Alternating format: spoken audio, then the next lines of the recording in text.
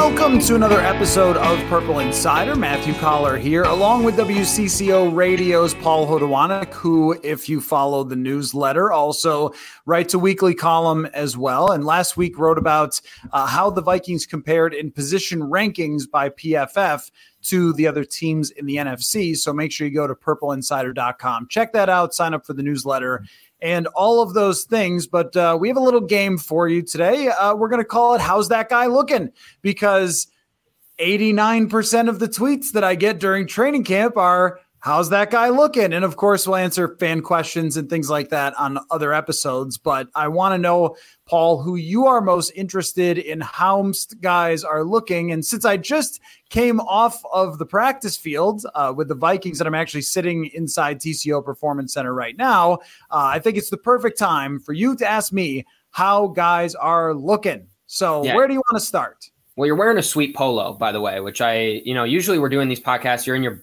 basement or somewhere. You just got a t-shirt on, but you're looking fancy. I like this. I like the polo. I like the training camp fits that you got going on. I want to know, it's obvious, right? I want to know how Garrett Bradbury's doing because I would say how he did in his first few seasons, not great. So this is kind of his make or break season, I think you would say, if he's even allowed to play. So tell me, how is Garrett Bradbury looking so far? Well, it's funny because just yesterday we had a conversation with Kevin Seifert of ESPN, and I asked him if he thought it was a thing that Chris Reed had been taking second team reps and that Bradbury had looked pretty rough in some of those one-on-ones. And he said, I don't know. I don't think it's a thing just yet. And after today's press conference with Kevin O'Connell, he said, can we re-record that? Because now I think it's a thing. and I do too, because so far, Bradbury has been exactly what you think he is. Like when you see him in run blocking, it looks pretty good. They haven't done a ton of screen stuff, but when he's moving, he moves really well. But when it comes to those one-on-ones that they designed to have somebody powerful rush over him, not just the one-on-one battles as far as the drill one-on-ones, but even when they're doing 11-on-11 situational stuff, it's really exactly what it looks like. And I think that, sometimes we're a little too harsh on him about the overall picture. And Kevin O'Connell said, like, a lot of centers are not going to be able to handle one-on-ones like that. So we're going to try to scheme to get him help. But he also said we've challenged him to improve some technique and to anchor better and things like that. There was a lot of couching and there was a lot of talking around the fact of the matter. And, when he was asked, is there a competition there? He tried to do there's always competition, but it's like, there's no competition at left tackle. There's no competition at right tackle, quarterback, wide receiver, running back. Like there's a lot of positions where no one's competing with Zadarius Smith. Okay. So no, there's not always competition. But I think he didn't say no, Bradbury is set in that spot. So I think that leaves the door open for the possibility of someone else playing there. The problem is that Chris Reed cannot snap the ball to the quarterback. The ball has been hitting the ground way too often. And even watching them practice the snaps, it didn't look very good. So then it's like, well, Austin Schlottman has played guard and not much center in his career, and he hasn't snapped the ball particularly well either. So you're kind of looking at, do they go outside the building if they don't feel confident in Bradbury after these next few weeks? But it's really hard to think that they could just say to him, oh, you just do this and then you'll be fine. It's like, no, I don't think at this point there's going to be much of a change. So that has been kind of one of the biggest developing stories of training camp as far as how that guy looks. And I think all of us are kind of saying, maybe you should have asked us before you made the decision to keep him, man. You just have to wonder, why would you not bring in a little more legitimate competition? If you looked at the tape, you looked at the data, everything says that this issue is not going away. And only a few padded practices in, I think maybe 4 padded practices in, you've got the head coach saying, yeah, when they go after him, he loses, kind of thing. And then, O'Connell talked about a lot of other stuff around that, but you don't have to read too deeply in between the lines to say, how's that guy looking? He's looking like this is kind of it for the Garrett Bradbury era. Yeah. And he's not getting blown up by Danielle Hunter or Zadarius Smith. He's getting blown up by, Harrison Phillips, but other just inexperienced kind of unproven guys right up the middle. And yeah, I mean, none of this should be shocking about the way he's playing now and the way he's played in the past. I mean, literally all years of his career, he's been last in PFF blocking grade. He's been top 5 in pressures allowed in that time. Football Outsiders had this stat in their almanac. He was in 2020, he was dead last in blown block rate. So just all these things are just adding up, and they're telling you over and over and over again, he's not a good pass blocker. And then the saving grace has always been, well, he can run block. Well, he's ranked basically just average in run blocking right now. So great, you're an average run blocker. That is not where you need to be if you're a starting center in the NFL. And yeah, it was always puzzling why they hadn't addressed center at all. They kind of left that position open to him, but there's also still right around, I think over the cap says around $10 million they still have left. Now, I think we often overhype the amount of cap that you have in training camp. Like that doesn't always end up leading to signings. But in this scenario, if you don't have a center that you trust and the rest of your offensive line you're feeling okay about, but you know offensive line is a weak link system and you have the resources to go out and try for someone else, just do what you did at right guard and throw a couple bodies at it too. Like you don't need to go out and get JC Tretter, although that's an option. You could just go out and get 2 other guys that you can try to have battle it out and see if one can work. This doesn't need to be throwing your eggs all in one basket, but you darn sure shouldn't keep all your eggs in the Garrett Bradbury basket because they've been there for 3 years and it hasn't gone well.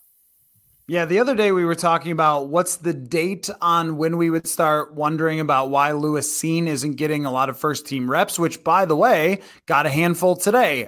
In one series in particular, he was playing alongside Harrison Smith, and then Cam Bynum mixed in with Lewis Cine as well. So I think this is maybe the starts, and of course we'll watch day-to-day, but the start of the process of him working toward being the first-team safety. But I think you can do the same thing date-wise with Garrett Bradbury. It's like put a date on it.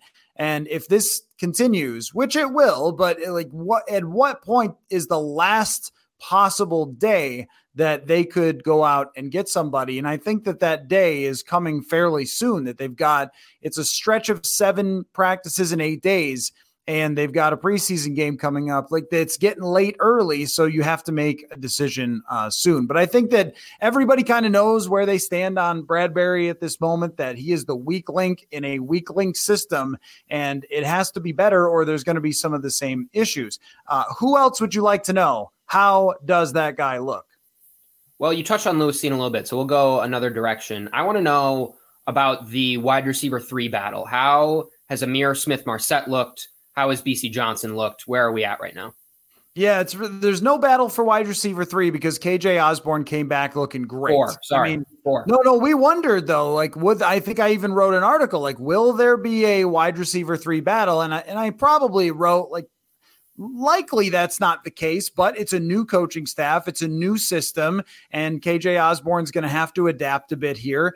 And he's going to have to look good to hold off these other wide receivers. And he has absolutely done that. He has been head and shoulders above the rest. But with everybody else, it's kind of been your ups and downs. I think BC Johnson is the most sort of even player where every day you can rely on he's going to catch the ball when it comes to him. He's going to get a few targets in a practice. He's going to run the offense the way that it's supposed to be run. And I don't know every assignment or if any, Keenan McCardle, the receivers coach, is watching any of his routes and saying, oh, well, that was a wrong detail or something like that. But just with BC Johnson's reputation, combined with the fact that he's usually catching passes in practice, and you don't see any coaches throwing their arms up at him after that, it's like same old BC Johnson, what you would expect. And the other guys have to clear that bar. And thus far, I've sort of seen some other guys lower on the depth chart stand out, which has caught my eye.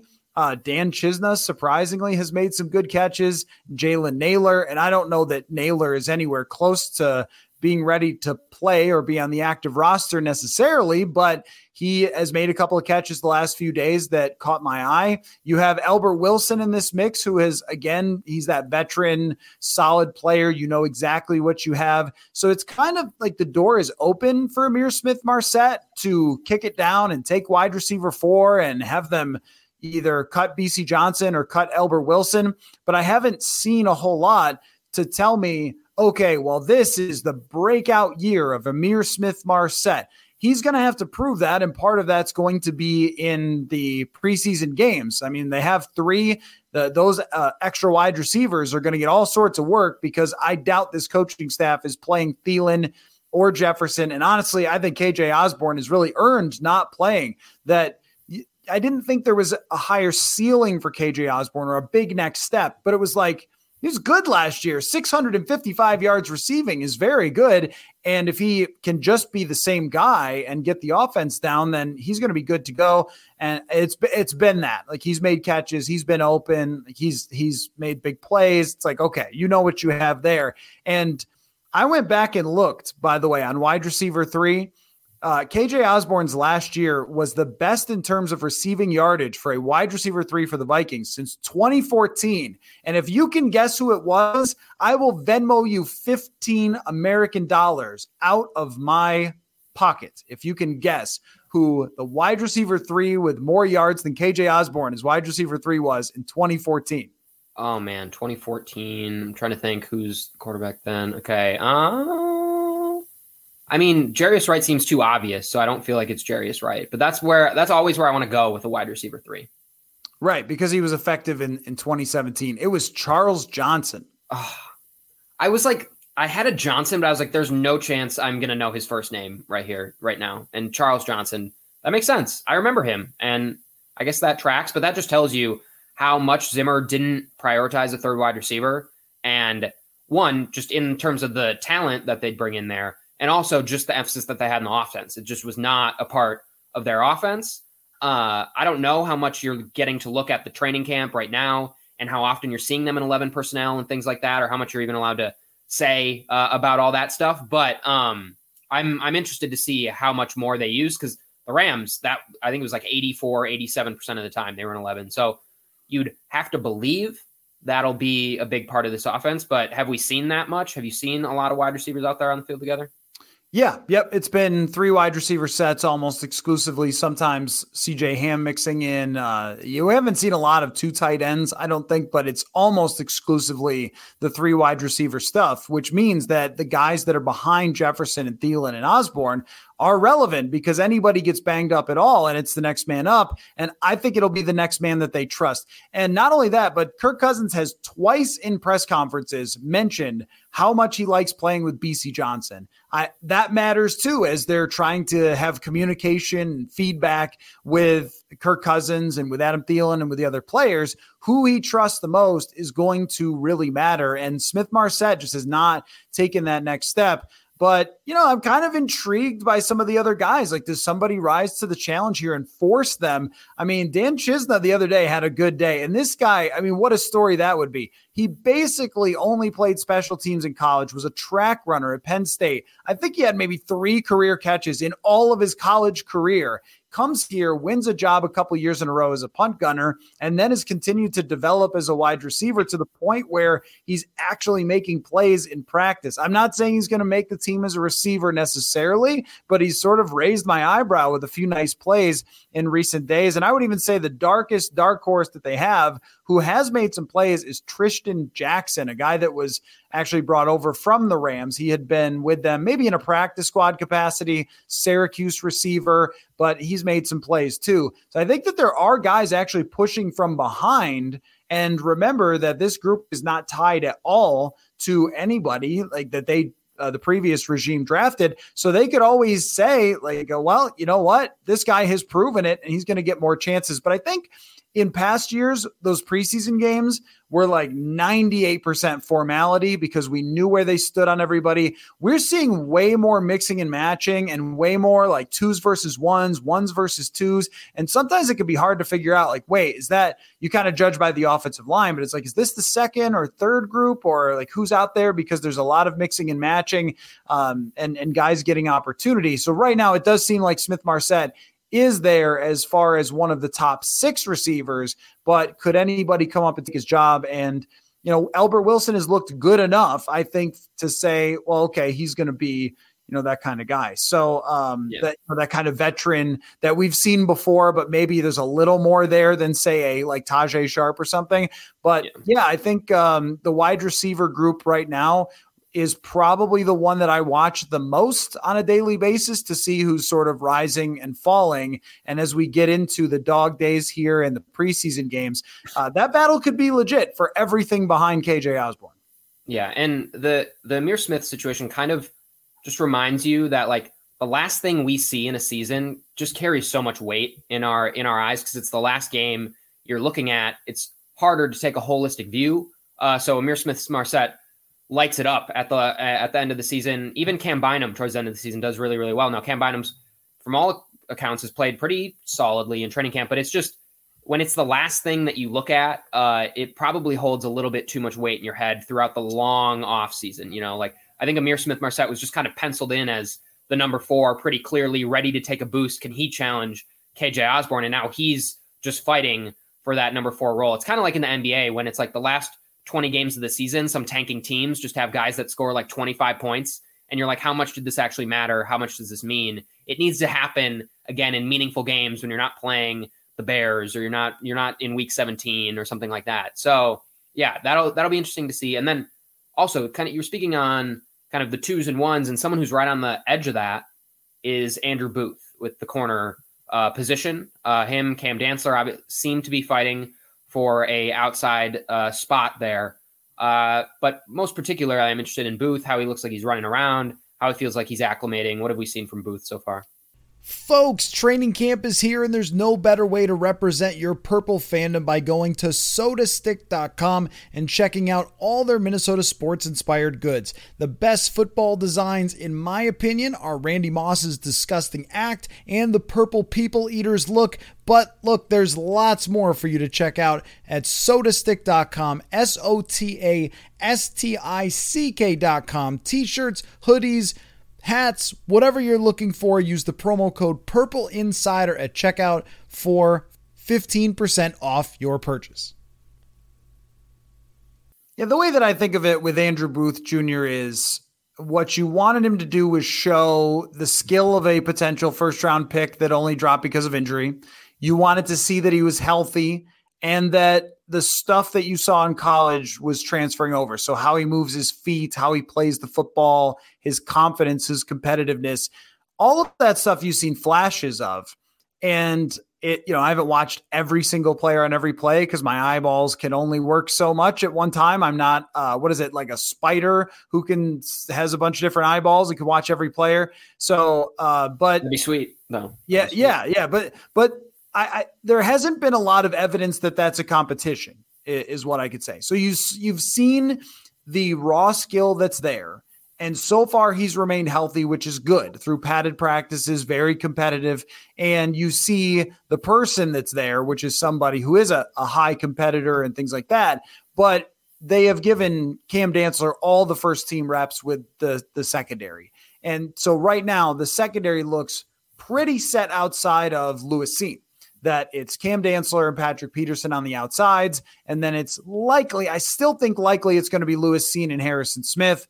And then you'll have Chandon Sullivan is the guy who's going to be the nickel corner. And some people have asked how Chandon Sullivan looks. If that was on your list, I'll answer this now, which is, okay, I mean, nickel corner is hard to say, but they haven't mixed in anybody else there. So that looks like he's going to be their guy. The reason it's hard to say is because assignments for nickel corners, there's like a lot going on there, like adapting to routes and how deep you're supposed to drop if you're in a zone and all, like a lot of details that it can look like somebody got beat and maybe it was a miscommunication or something else. So I've seen him get beat a few times by good wide receivers.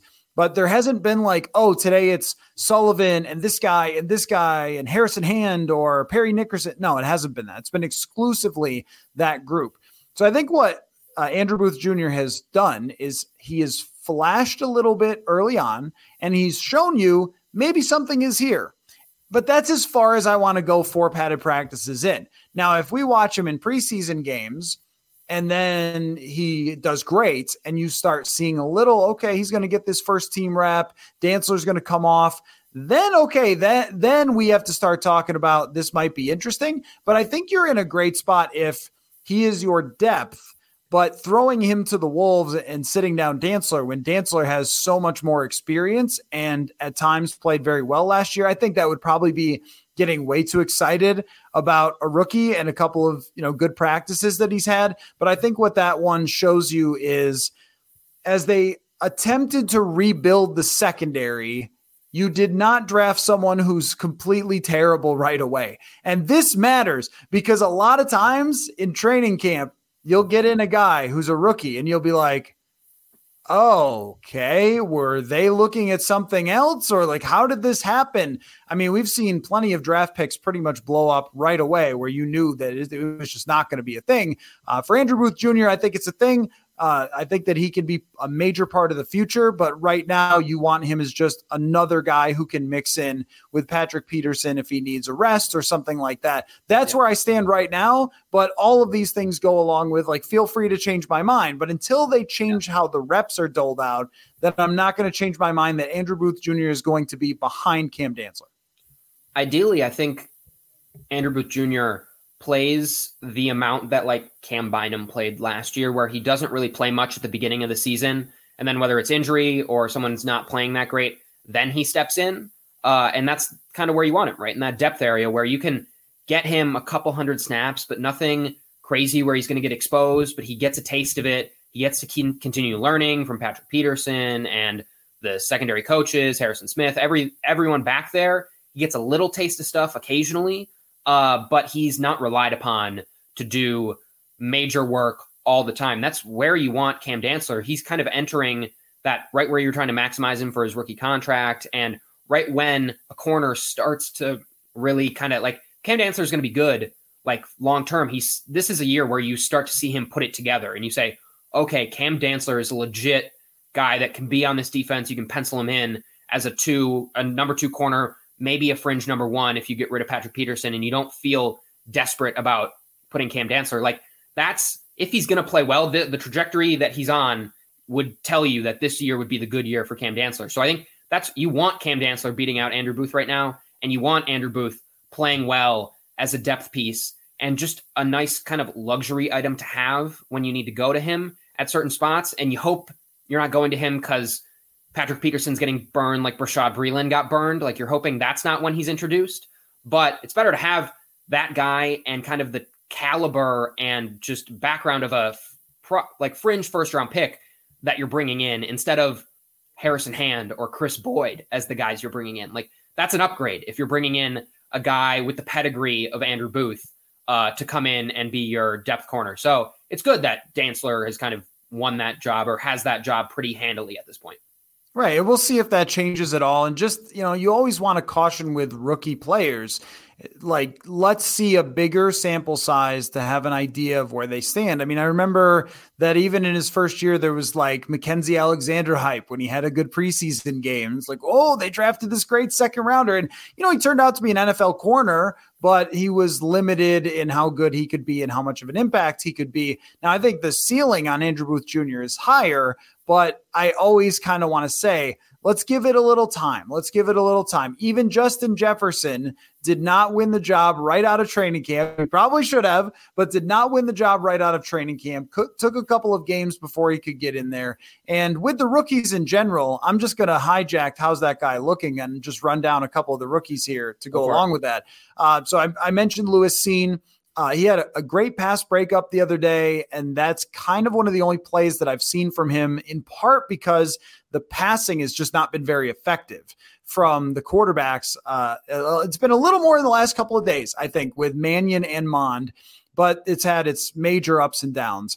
And so we haven't seen like a lot of opportunities for Lewis Cine. I remember watching him on 7 straight plays or something like that, 7 or 8, and every play, like, the ball came nowhere near him because the ball came almost nowhere near anybody. It was just like fumbled snap, bad throw, pressure, and somebody runs or checks down, pressure and somebody runs. It's just like, give Lewis Cine some things to work with here. So I don't want to make too many assessments on him before he gets more chances to play with the first team, which I think is probably coming at some point soon. And as far as Brian Asamoah, he's getting a ton of chances.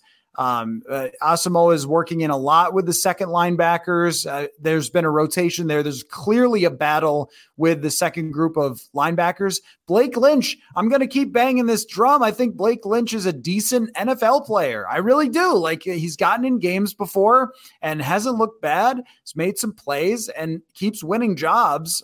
So I think that Blake Lynch will probably, because of his intelligence, maybe emerge a little ahead of someone like Troy Dye, someone like Chaz Surratt, and it leaves Asamoah in there to, can you use him in certain packages and where does he fit? But it looks to me like they're trying to give him a lot of experience playing against the twos to see what they have there. But he's just really quick. I mean, quicker than most linebackers. Maybe part of it is his size, but there's an explosiveness to his game that I think they like. And then with Ingram, he was getting in with the first team when Jesse Davis took a day off, and Kevin O'Connell mentioned him as part of a competition at right guard. I would not be shocked at all if he ends up winning the right guard spot over Jesse Davis, that they sort of went out of their way to get a just in case, which maybe, hey, the Vikings should have done last year instead of relying on Wyatt Davis. But they got a just in case with Jesse Davis and with Chris Reed.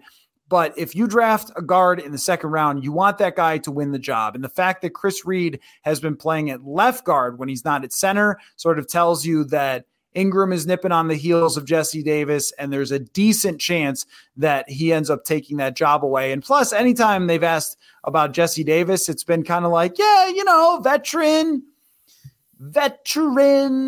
played in football games. Knows how to play the game. True professional. Yeah. Football, great guy in the meeting rooms, big guy, really large. He really is really large. So if Ingram can prove that he's got the offense down, he's got a higher ceiling, you draft second rounders to start, like, end of story. So if he doesn't, then I'd be surprised, but it looks like there's some nipping of the heels already with Ingram and Davis. And I guess that's the rundown of the guys that have a chance as far as some of the other ones, and feel free to reach deep. Where's your Caleb Evans? Where's your Caleb Evans update? Come on. You know what? Actually, Caleb Evans is getting a lot of second team reps. Not all of them, I think, but a lot of them. And so I think that they want it to be Booth Jr. and a Caleb Evans as their number, that'd be 4 and 5 corners, because the other guys, they know what they are. Hairston, Ty Smith, Perry Nickerson, like, these guys have been in the league. They know what they are. So maybe you want one experienced guy beyond those and you keep 6 corners. I think that makes a lot of sense, but they're going to have those guys, the fourth rounder and the second rounder, are going to be on the team. I think there's no doubt about that. So no reason to give them third teamers. Like, why not give them as much experience as they can possibly get? So sorry for taking that one away from you. Who's the next guy you want to know? How's that guy looking? We should have made a song. True. Just quick question. Based on, either of those guys, like, if Chandon Sullivan either struggles in the nickel or gets hurt in the nickel, have any of them been lining up there with the second team in terms of who could conceivably fill that if that guy goes down, or what happens? Because there doesn't seem to be a lot of experience behind him, so for someone that could come in and play that slot spot. How's that guy looking? How's he looking in camp? Let's see. Has it been Ty Smith? I'm trying to think of who the backup has been mixing into that nickel spot. Maybe it's been Hairston. Look, it's just not good. Like, they don't have anybody who really is that guy behind him. And Andrew Booth Jr. is not a nickel. Patrick Peterson is not someone you can move to nickel. He's played his whole career on the outside. Cam Dantzler does not project as that guy at all, based on his body size and the sort of requirements of that job. So if Sullivan struggles or gets hurt, I mean, even if he struggles, he's got that job. If he gets hurt, I honestly don't know right now who's moving into his spot. I would think that it would be because it can't be Evans, because he's been an outside guy and he's raw. So I think it would either be Smith, Hairston, or Nickerson. And those guys have experience playing as backups and journeymen in different spots. So one of those three. But yeah, I mean, that it's one of those, like, when we look around at the roster and we go, like, what bets did you make where we kind of wonder, could you have maybe added a little bit more, or did you kind of overlook that? Like center is the one that we start with, but nickel corner, having no other option outside of pretty much Sullivan, is one that if he gets hurt, we could definitely be looking back at and going, well, you kind of did only give yourself one guy to play in the nickel. It might actually be, honestly, Cam Bynum. Right. I was just going to mention it. Yep. Yeah, because he can move around and he can be a high IQ player. And he's sort of shown that even on a moment's notice, he could jump in for Harrison Smith. I wouldn't be surprised if that ends up being the case. All right. I want to know, let's get off fringe starters. I want to know about some starters. I want to know about Za'Darius Smith and Danielle Hunter. Tell me about my terrific two, whatever they want to go by. I don't know what their name's gonna be, but tell me how they're doing. How are they recovering from the injuries? How do they look? Well, why don't we talk about just the olds? How about that? Just all the olds. I love the olds. Yeah. Well, the number one thing was Za'Darius Smith. I mean, he's a scary human being. I mean, he's just so big and so violent. And I think that his reps against Christian Darrisaw, it's actually been cool to see with Darrisaw because he's not beating Darrisaw all the time. But I want to give credit to Darrisaw as much as I'm giving credit to like Za'Darius, or not taking away from Za'Darius, but giving the credit to Christian Darrisaw for doing well against Za'Darius Smith. The biggest thing is he's not on the injury report. He's taken, from what I could tell, all the reps that he's needed to take. He hasn't had to have like multiple veteran days or anything else like that. He's just been out there. And he's taken a lot of snaps, that's what you're looking for. They're rotating in Patrick Jones and DJ Wonnum on the second team. And Patrick Jones, the fact that he's getting those first reps off the bench kind of says something about the depth chart. I would have expected it to be DJ Wonnum, but Jones ahead of some of the other guys. But Za'Darius, if he's healthy and he's taking all these reps and you're not saying, oh, he's had 2 days off in a row, maybe there's a problem. Like we haven't had any of that. And that matters the most. Danielle Hunter looks great. I mean, what's interesting about both of those guys, though, is that there are times where they're dropping back in coverage. And I'm not sure either guy has any idea how to do that.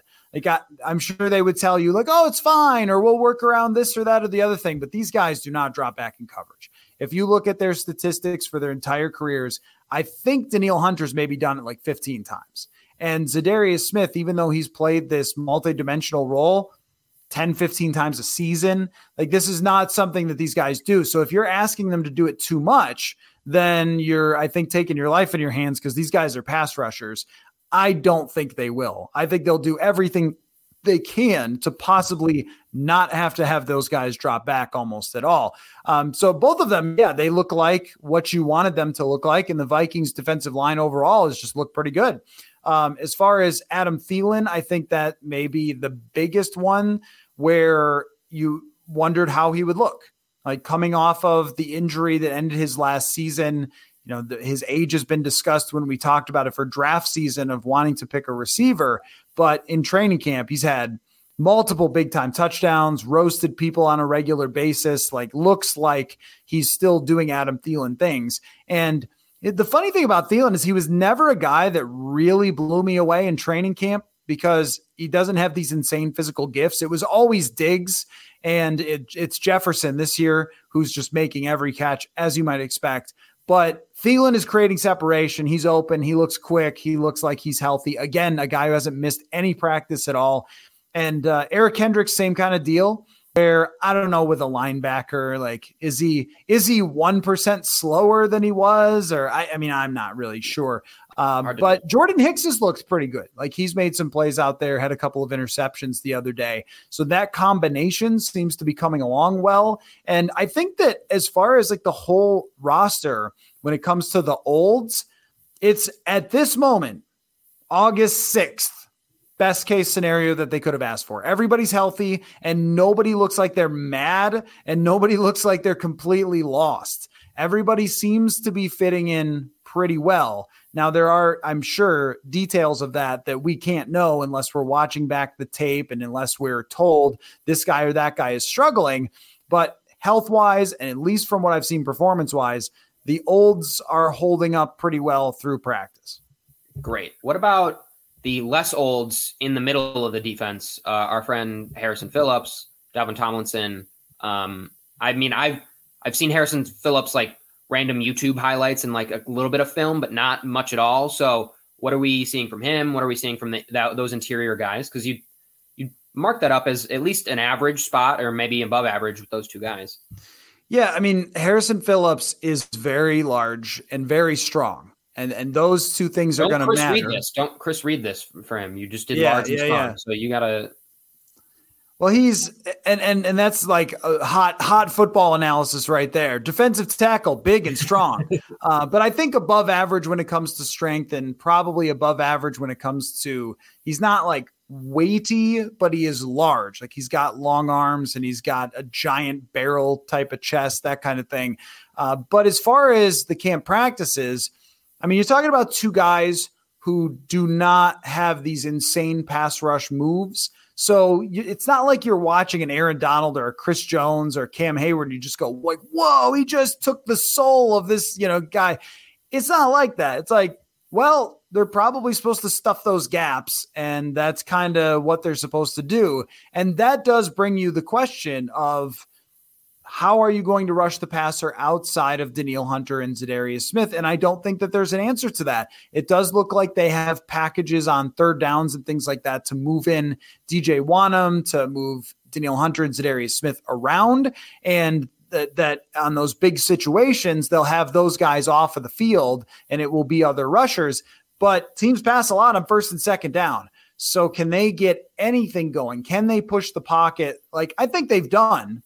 Because both of them are big, giant, strong dudes, and the interior of the Vikings offensive line is, not so great.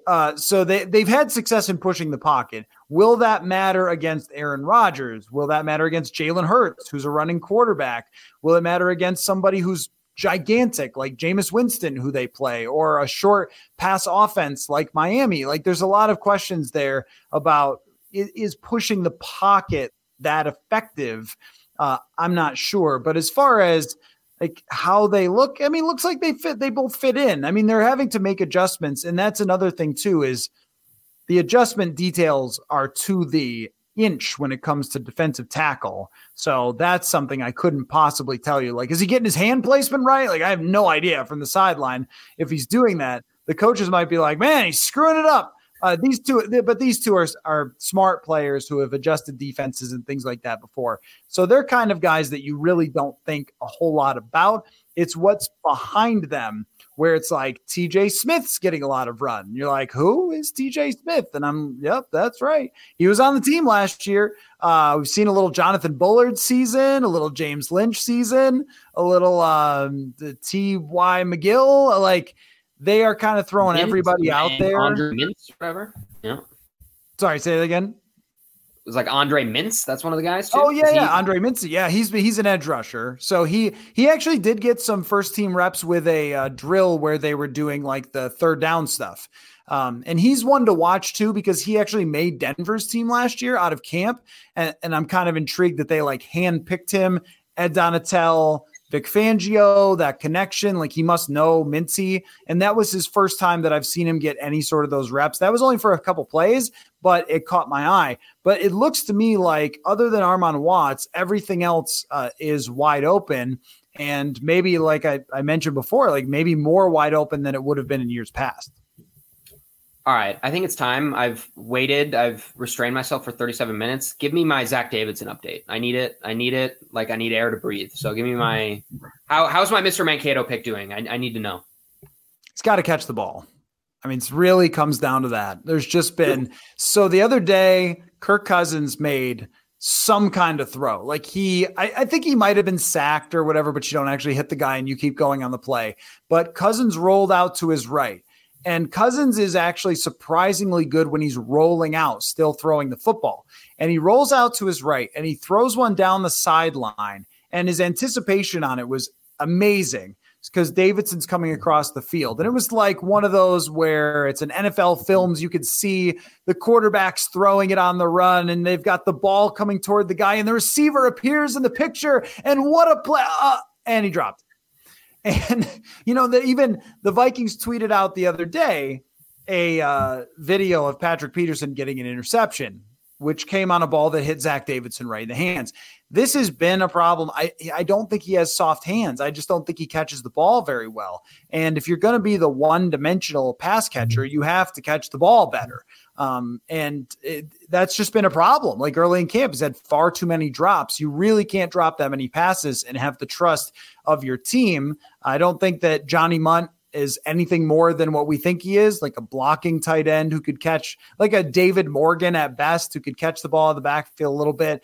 But I mean, Davidson's getting his chance and it's handed right to him. He's got first team reps. He's out there with Kirk Cousins on those, especially those like third down drills where they need a receiving tight end, and he's getting all those chances and he's made some plays, but he's got to catch the ball more. And I don't know if they really have any options aside from him, like from the outside. But once again, Kevin O'Connell was kind of like, well, let me get a look at these guys first, and then we'll kind of decide. It was not like, oh, yeah, no, we love these guys, and we're all set.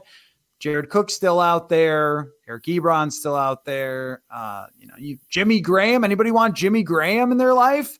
Come on, he could end up with almost every team in the NFC if someone wants him. I think that a lot of these things are going to be determined. They'll have an off day. Let's see, in a few days, they'll have the night practice. So, like, there's going to be some of these things that go on where, all right, that's kind of the moment where you have to decide, are we going with this or not? And I'm not confident that they will, but also it depends on how Irv comes back, because if Irv's ready to go and he's back out there, he's got like a thing on his thumb that's covering it up. But Kevin O'Connell said that they're going to be able to get him out there in not live reps, but in walkthroughs and in other things like that. So they'll know exactly when he's ready to come back. They may just look at it and go, yeah, well, Davidson is not really ready to take this on. But if it was 1 week and we have to survive with mostly Johnny Mundt and Davidson for a few plays, and then Irv comes back, or if he's ready on week 1, then that's totally fine. So I'm not convinced that they'll go outside the building, but also I'm not looking at your guy and saying, oh yeah, this guy is the answer. He's got it all locked down.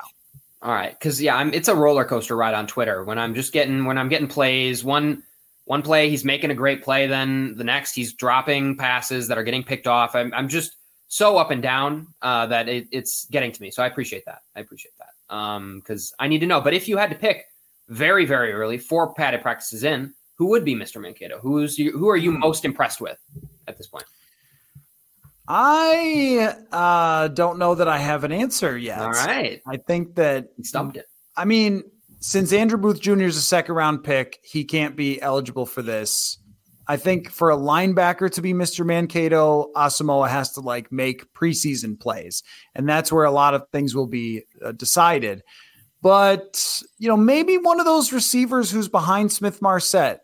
Maybe it's Tristan Jackson or maybe it's Jalen Nailor. Hey, if one of these guys even makes the team, then that means that they did something to get there, because there is a bar to get over. The Albert Wilson and Amir Smith-Marsette and BC Johnson bar, those guys have played in the league. And if you're somebody like Nailor or Tristan Jackson who hasn't, and then you get a chance, and receiver is always a great position for that. Ty Chandler is another one who they got some reps when other guys have been out. Kenny Nwangwu has been out, so Chandler has gotten a lot of work in there.